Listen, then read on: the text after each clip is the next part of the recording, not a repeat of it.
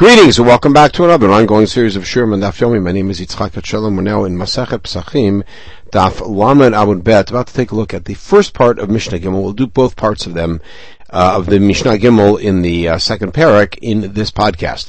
Nochri Shavait Yisrael al Chemtzo. So if a non-Jew lent money to a Jew and the Jew used chametz as collateral, Achar Pesach mutar b'hana'ah. So here's what happened is the Jew then paid his debt after Pesach, got the chametz back, he can use it now.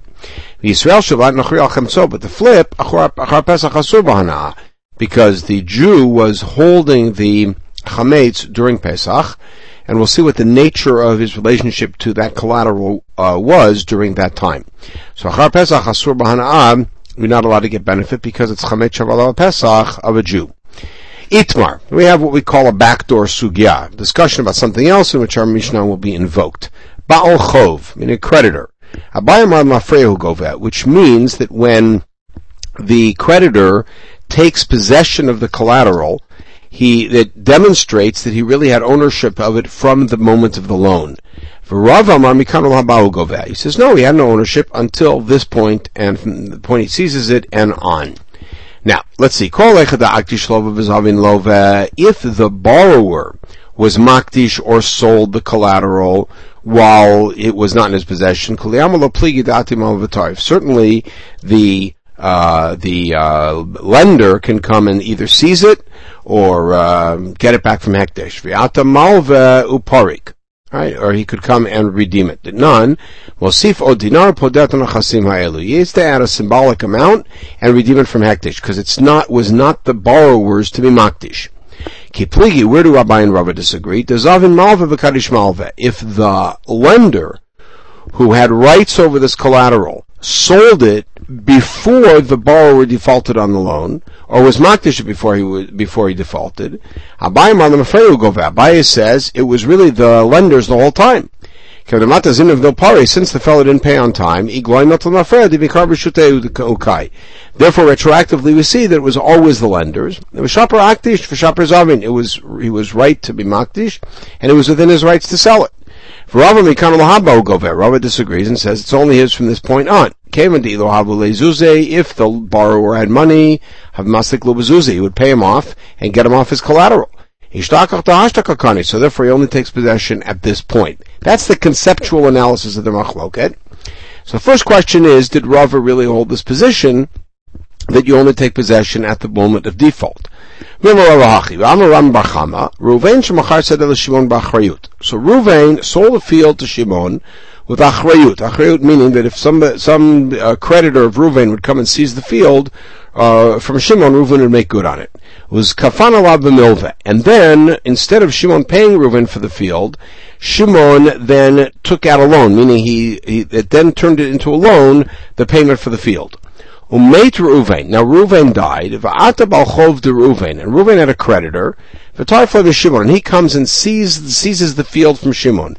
So according to the original agreement, Shimon could now come back to Reuven and say, "Give me my field. Give me the money for the field." V'ata Shimon paise bezuze, and Shimon instead paid off the creditor with his own money and backed him off. Dinu da'atu b'nei Ruvain, so now Ruvain's heirs could come along. Va'amr Shimon, they could say, "An metaltali shavak avun gabach." Our father left metaltalin with you, not land, because basically you took out a loan. Metaltalin the balchov l'mishtabde, and remember, metaltalin of an heir don't get taken by the balchov. He has no claim on them. He only has a claim on karka. That's what Bachama's halacha. The Amar Rava comes along and says, if Shimon's smart, here's what he'll do. Magvilahu ara.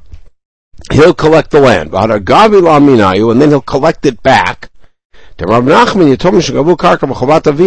heirs collect land from the debt of their father, so here's what Shimon should do. He should allow the heirs of Reuven to come and get the land back instead of paying off the debt, and then let the Baal Chov collect it from them, and he won't lose. So that's all Rava's addition. If you agree that the collateral really is yours from the get-go, that's why the Baal Chov can collect it from them. It's as if he collected it while their father was alive, while Reuven was alive. But if, as Rava seemed to say, that the creditor only has a claim after the default, how can the Baal Chov come and collect the field from Reuven's heirs?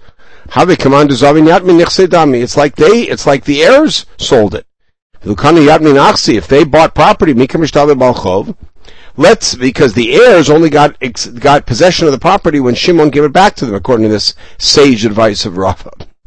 And if heirs come into property after father dies, the Baal Chov has no claim on that. So the answer is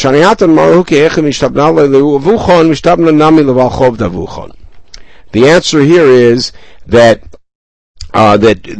they'll say that just like the land that Shimon says, I owed it to your father, I also owe it to the creditor of your father. And therefore, I'm giving it back to you, and he'll collect it from you. And therefore, Rabbi Natan, that's from the famous Shibud of Rabbi Natan. If A owes B money and B owes C money, it's the same amount of money, C can come collect directly from A. Whichever one owes the money, or the one is guilty to him.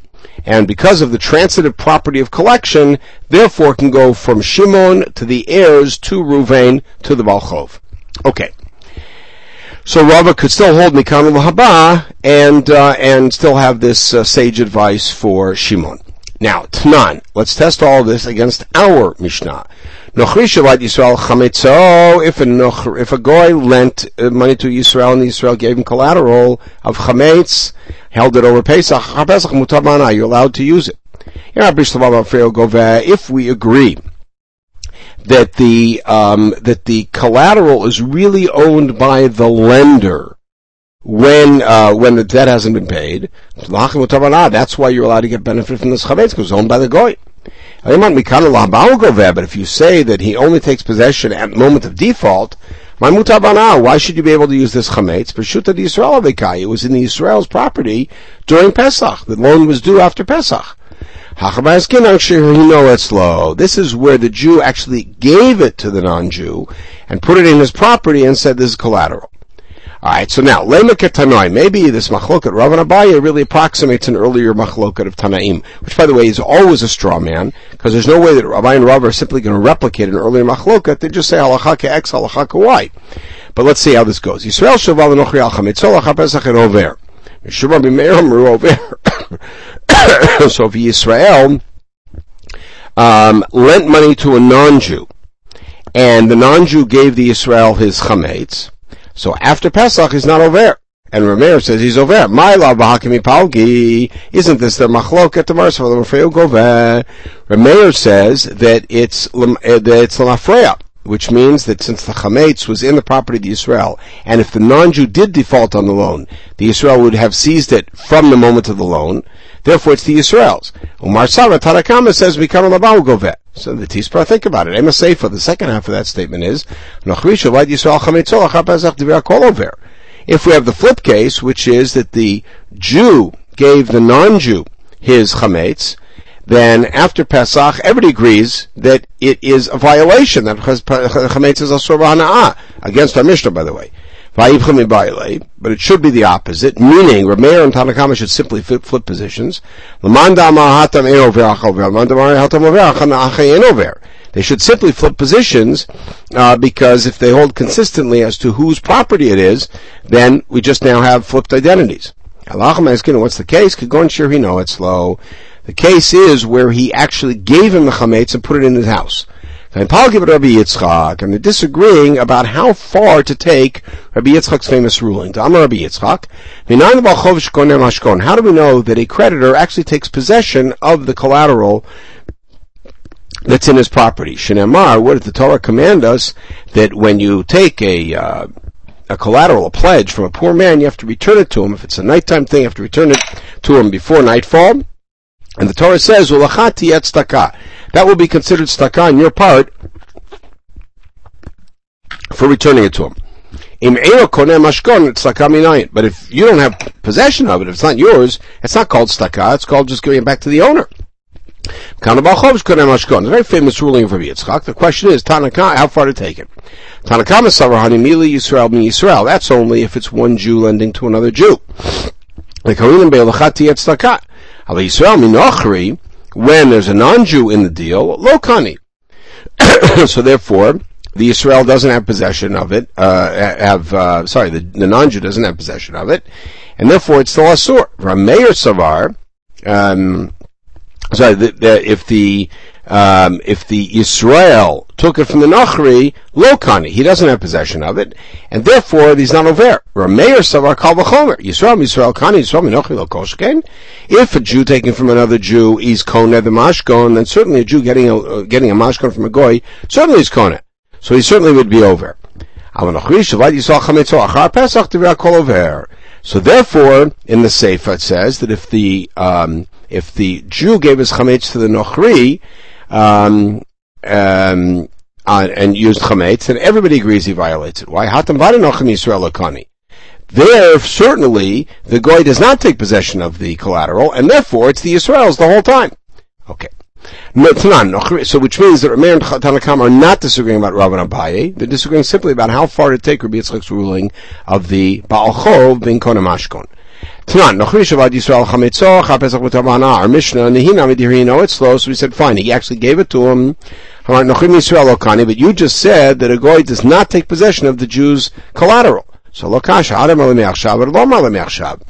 if the Jew gave it to him and said, listen, if I default on the loan, this is yours from now, which the Jew would want to do with chametz, then it's fine. If he doesn't say that, then indeed he only gets possession later. Who says that we make such a distinction between saying me'achshav or not? Tanya, we know that if a goy gave as a pledge some very, very big bread that was freshly baked to a Yisrael on Pesach, ain't over. No violation. Marlo, he got ticha, but if he says, here is payment, kilu, over. And so we say, Mashta Reish Mashta Sefer. Why are they different? He got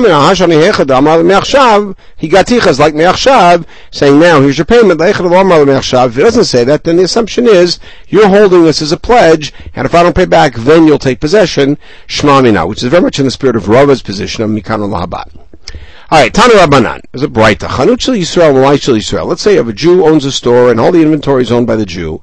And Goyim are working in there. And chametz nimtzah achar Pesach asur b'na'ah. Any chametz found there after Pesach is asur b'na'ah. And certainly you can't eat it. But flip it. It's a goy store, and he owns the inventory. And Jews work there all the time. The chametz found there is even mutar to be eaten, and certainly b'hana'ah, because the assumption is it's from the owner, not from the workers. That's the gist. Okay, second half Mishnah Gimel, very short. If you have chametz that was buried, it was in a building, and the building caved in, that's gone, you don't have to do anything to it. He puts a specific parameter, which is if a dog can't dig after it. We'll see what that means. So I'm Rav Chis, that tzarich shivatel bilibo. Not only if it's buried is it gone, but you also have to mivatel b'leiv, which means you have to say, I'm mivatel that chametz. Tana, kama chafisat hakelev, so the Braita says, how far does a dog dig? Shlosha tvachim. If it's within 3 tvachim of the ground, he'll dig and get it. So if the pile of rubble is 3 tvachim or higher, then you're good to go. So he asked the following question. Hadam or Shmuel? Shmuel made a statement about a shomer. The only way to properly watch silver is to have it buried. Does that also need 3 tvachim? So Amarle's answer was, the case of the dog is because he'll smell the food. You need 3 tvachim so that he won't smell it and dig after it. Which means, by the way, he's interpreting Shemi Gamliel not as the Kalev Yachol Pesach Rav, that he could dig, meaning that he could get through the rubble, but rather that he would be attracted to it at all, and he would know if there's bread there. But when it comes to the money, all we're worried about is that nobody should see it. You don't need 3. 1 tefach is enough. Okay, I'll pause this point. We'll pick it up with Mishnah Dalet in the next podcast. In the meantime, everybody should have a wonderful day.